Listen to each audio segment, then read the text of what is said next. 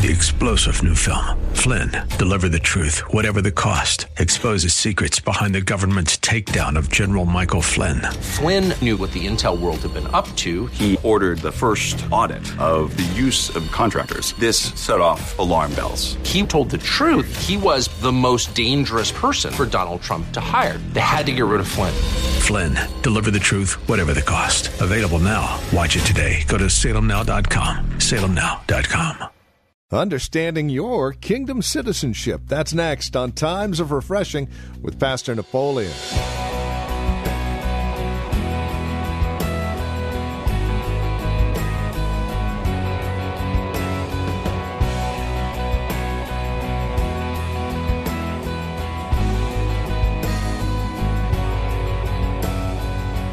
We call ourselves Christians, and we even go to church on Sundays, but do we live like our citizenship is in heaven during the week? Or do we live like our citizenship is here on earth? Ouch, right? Yeah, but that is the challenge that is before us today here on Times of Refreshing with Pastor Napoleon Kaufman from The Well, a Christian community here in Livermore, California. Today, we're back in 1 Corinthians chapter 3. Our message is called Kingdom Citizenship. Join us as we understand the true nature of where we reside for eternity. Here's Napoleon.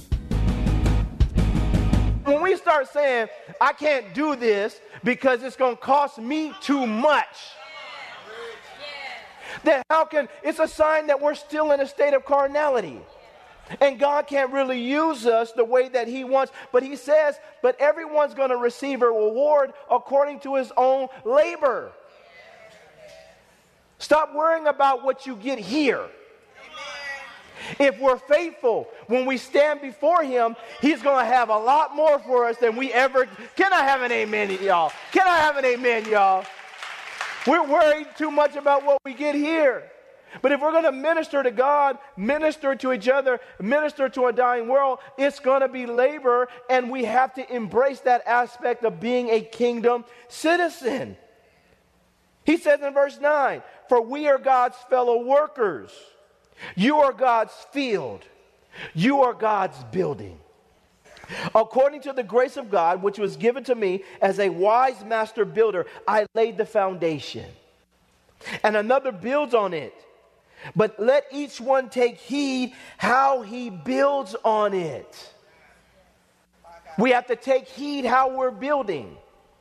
How we're building on that which has been established and that which has been laid through the apostles. Through what Jesus established. How are we building on it? He says here, look at this in verse 11. For no other foundation can anyone lay than that which is laid, he says, which is Jesus Christ. So that tells me at the end of it all, or at the beginning, if anything we do, our heart should be to lead people to Christ, not just to us. He's the foundation. When people come to know Christ as we're ministering to people out in the world, stop telling them that just they need to come to the church. Tell them you need to come to Jesus. Can I have an amen? And help people to fall in love with Him. And then God, He helps us to lead people to the right church where God wants them to be at so they can continue to grow and be discipled and mature. But at the end of the day, people should constantly be getting the sense that you're trying to push them off onto Jesus, not just draw them to yourself. And this is why you and I cannot be effective ministry gifts to the body of Christ if we are insecure. God can't use you. God can't use us if we're insecure. I thank God John the Baptist wasn't insecure. He said he must increase and I must decrease. He wasn't insecure. He was willing to let people go and grow with God. Become more like Jesus and be attached to Jesus. That doesn't mean they have to leave the church. It doesn't mean that they have to get away from you. But it does mean that in our relationship, it's clear that this isn't about me. It's not about you. It's about us leading people to Him. And when that foundation is firm and fixed, it becomes a beautiful thing. It's the same thing with our kids. We got to teach our kids to follow Jesus. Some of us, we got our hands too much in the pot. But we don't even give them a chance to hear from Jesus. I try to do my best. Like my son's 19-year-old. Hey, man, you're going to walk with Jesus. I'm going to back off and let God orchestrate his life and let God do what he's doing. If he starts getting up some crazy stuff, then I'll jump in. But he's good. Let God. You have to let God, because the goal is to teach people to connect with him. Because he's the foundation. Then 20 years from now, you're not worried about him because you know the foundation is set. Can I have an amen, y'all?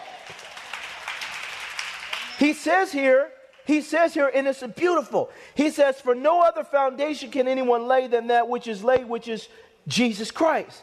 Now, if anyone builds on this foundation with gold, silver, precious stones, wood, hay, straw, he says each one's work will become clear, for the day will declare it, because it will be revealed by fire, and the fire will test each one's work of what sort it is. You do not know how successful you truly have been until that day. A lot of things look good, and the phylacteries look good, and all of the praying at the Wailing Wall looked good.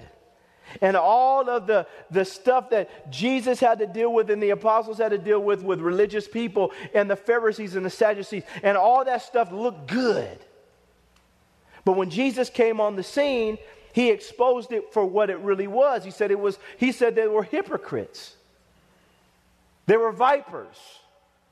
That they were being selfish, and that it was all about them and their image. And on the foundation they had put straw and hay. And they had not really grabbed a hold of and maintained their intimacy for God and with God. And for us, it's the same way. We don't want to just look the part. We want to make sure that when we're building and working with God and laboring for God as mature individuals, we've grown to a place where it's not about us, and whatever I'm doing, I want it to glorify God. But we won't know the fullness of how we've done, he said, until the fire hits it. And so ultimately there's going to be, he says, until that day, there's going to be a moment where God is going to make sure everything's clear. But along the way, as you read the Gospels, God allows all of our stuff to be tested in seasons and times. Does what we do stand the test of time? Does it stand the test of time? You don't know how committed you are to your spouse until fire comes to test the relationship. Till fire hits it. Then what happens is it gets tested. There's a reason why God allowed the tree of the knowledge of good and evil to be right there in the Garden of Eden. He didn't have to put that there. But every day they walked by that tree and said no. God said, don't go near it. Don't touch it. Don't get it. Nope. God said no. Every day that they walked right by that temptation, they reaffirmed and confirmed their commitment to God. But one day, they made a decision that they didn't want to be in covenant with God. And so a lot of times people ask, why does fire hit? Why does this happen? Well, sometimes you have to see it right. This is an opportunity for me to reconfirm my commitment to this person. Amen. And my allegiance to this person. Every time we say no. Now, praise God, if we happen to stumble, we happen to fall, something happens, you can recommit. We know all that stuff. Backsliders come on, whatever it is. But at the end of the day, what we want with God is, we want to be in a situation where it's clear from our standpoint that we're willing to hold on to that relationship with God and stay committed to building what God wants us to build, so that ultimately He would be pleased and not my personal desires and needs are just being met, especially through ministry. But there's going to come a day when whatever we've done is going to be tested. But along the way, there's times where God says, okay, I'm going to let a little fire hit this relationship. I'm going to let the little fire hit the church. They're not going anywhere, but I want to see. Let's see how we'll respond. I'm going to let a little fire hit the relationship. God's watching it. I'm a little fire. They're going to get fired. But I got them. Yeah. Are they going to keep their eyes on me instead of their pocketbook? Are they going to trust me through this? I got them. They might stumble, but they're not going to fall. Peter, you said you love me, huh? Satan desires to sift you as wheat, but I pray for you that your faith doesn't fail. I'll never turn on you, Lord. Okay. Can I have an amen? Am I preaching right now? Am I preaching right now? Let's see what you got. You'll be fine. Peter goes through the situation. We know that he stumbles, he falls, he gets broken. But when Peter got filled with the Holy Ghost, when he got converted, you see something shift in him. He said, I'm not even worthy to be crucified right side up. Crucify me upside down. Something shifted in him. Well, everything he went through was part of establishing his commitment and relationship with God, because all of us, it's going to be tested by fire. There's going to be moments. But are you committed to God? And are you committed to, as you go through these moments, maintaining your citizenship in the kingdom? Can I have an amen, y'all? He says here in verse 14, he says, if anyone's work which he has built on it endures, he will receive the reward. There's a reward for this, y'all. If anyone's work is burned, he will suffer loss, but he himself will be saved, yet so as through fire.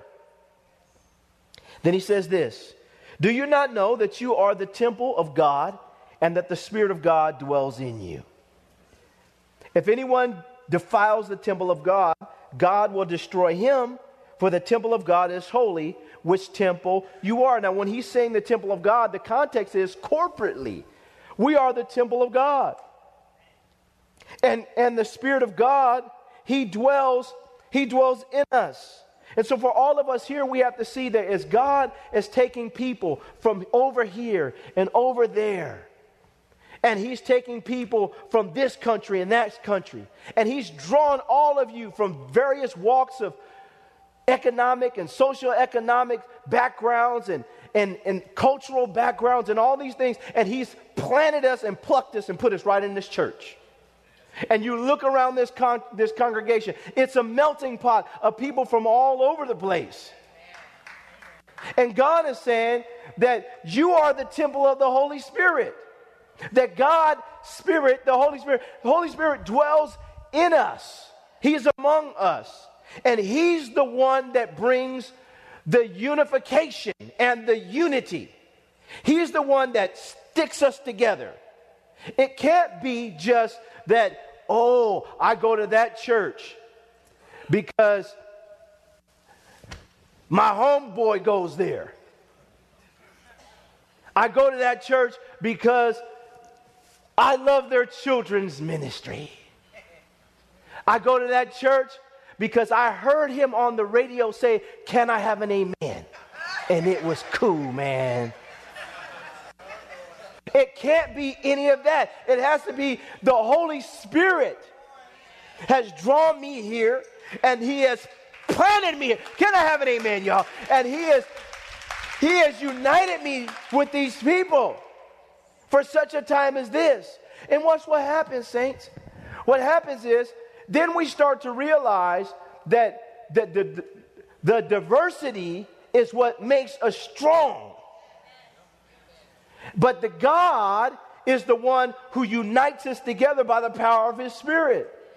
And then we start realizing that I am the temple of the Holy Spirit, and the church is the temple of the Holy Spirit, and God has caused us to function together and to operate according to His will. Now watch this. He says here in verse 17, if anyone defiles the temple of God, God will destroy him. For the temple of God is holy, which temple you are. So we have to stop, and we have to also realize that as I'm a part of the church, globally, locally, as I'm a part of the church, that I have to do the best I can to fight for the church instead of against the church. And the way in which I do this is by allowing myself to grow up. I can't stay carnal, because if I stay carnal, it means envy, strife, division. I've got to mature. I've got to allow God to grow me up in this thing. And God is going to use me to plant. He's going to use me to water as I get out and even as I minister in the midst of the church. I got to be careful about how I operate and function as a kingdom citizen, because God wants me to build on the church good things, gold, silver, things that are going to help to prosper the church. I can't let wood and hay and stubble be a part of how I'm helping to build. And then as you see, he goes down here and he talks about how if we endure, we receive the kind of reward that God's looking for us to receive. Then I have to be careful, because you know what God says, if I mess around, if I play around, messing around with God's temple, that God says he'll destroy me. In the New Testament. Can I have an amen? Look at your neighbor and tell him, you better ask somebody. That's in the New Testament. Me and Maria were just talking about this. This is in the New Testament. Wait a minute. He said destroy. Let me look that up in the Greek. So God's not playing. So what I want to do is, I want to make sure that I become a healthy citizen of the kingdom. And I function and I operate in such a way that pleases God, builds the church, and is a blessing to everyone else around me. And I'm going to get a reward for this. Constantly keeping in mind that God,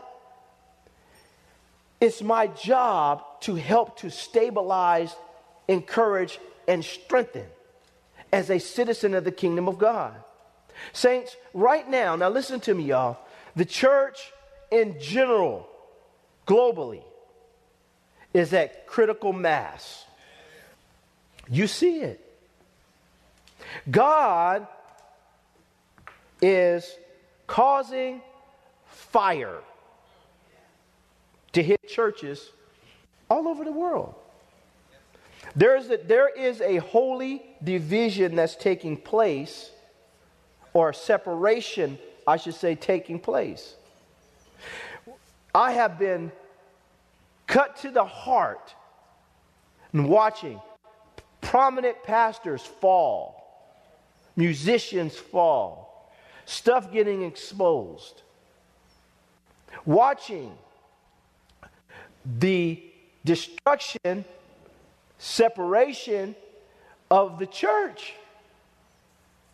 And part of it is because the church, what we have called spiritual, has actually been carnal and sensuality. And we have majored on the minors instead of majored on the majors.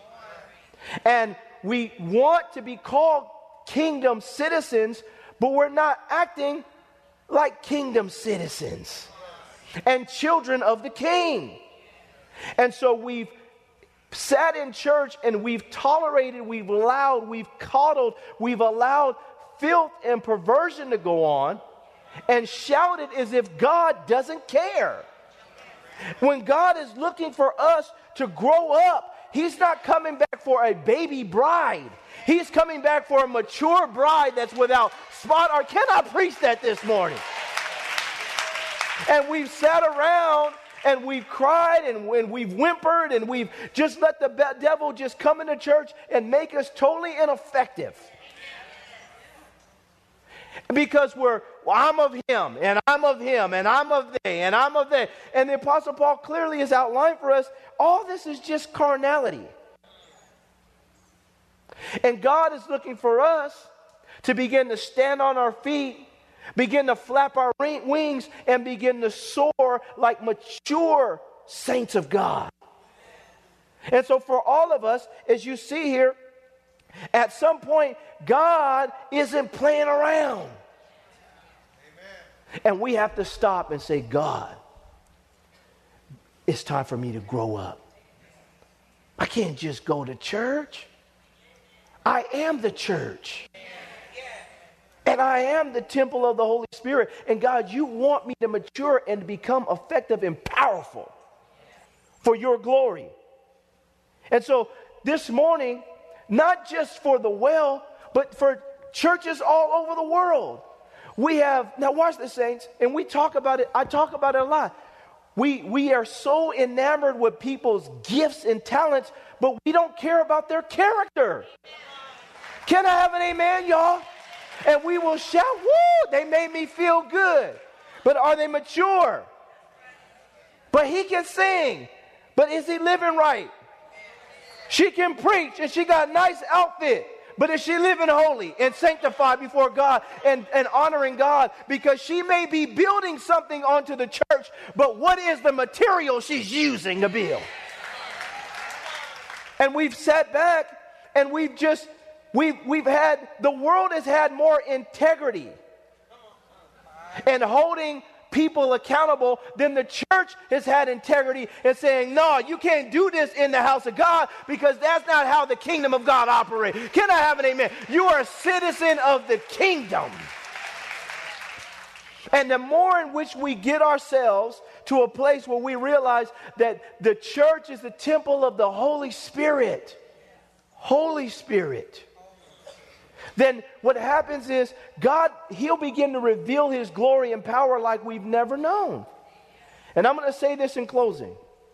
I've been doing this, been in full-time ministry 16, 17 years. I've had the privilege of preaching the gospel all over the world. On television, on radio, all this stuff. I thank God for it. But been pastoring this church for 14 years, and I can tell you this. The hardest, it's easy to prophesy for me. You guys saw me the other week come up here and prophesy, bang, bang, bang, bang, bang. Spirit of God, this is a gift. God giving me a gift, bang, bang, bang, bang, bang. I'm not, praise God for that. But that's not, and do it accurately. Preaching the gospel is, praise God. I get up here, if you look at my notes, I got one sentence up here, okay? God gave me a gift. I preach. It's praise God. The hardest thing to do is to get people to understand that walking with God is not just understanding the doctrines in the pages. Is to get God to become alive in you and to transform your life. That's the hardest thing. When you have to look people in the eye and say, you have to die to yourself so that he can live. And you'll find your life when you lose it. You'll get free when you surrender to God. The hardest thing to do is to watch people, is to get people to understand that truth, that it's not another conference. It's not somebody laying hands on you. It's not another prophecy. It's you getting up and living for God on a day-to-day basis and saying, God, I'm going to walk with you today. Can I have an amen, y'all? Can I preach that this morning? Today, right now, I'm going to walk with Jesus. Every day. Give us this day our daily bread, that I'm going to walk with God today, man. I don't care what comes my way. I'm walking with Jesus Christ. I love God. And that's the hard part. That's the hard part of ministry is as getting people to mature to the place where they grab a hold of God and they will never let him go.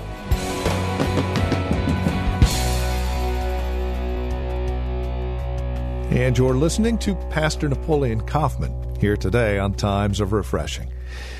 Our desire is to see you grow in Christ through the daily ministry of God's Word. And as you take time to spend with us studying God's Word, we trust you are being encouraged in Christ. You can reach out to us by phone, 925-292-7800, 925-292-7800, or write to us. Times of Refreshing, 2333 Nissen Drive, Livermore, California. The zip code is 94551. You're also welcome to visit our website, thewellchurch.net. It's a great place to visit if you would like information regarding who we are, where we meet, what we're about. Past sermons are available online there, as well as our online store. And you can even get connected with us there. Again, thewellchurch.net.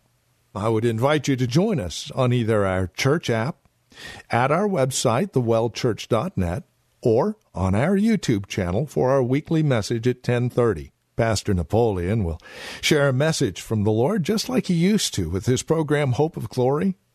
And remember to be faithful as well during this time of challenge with your giving.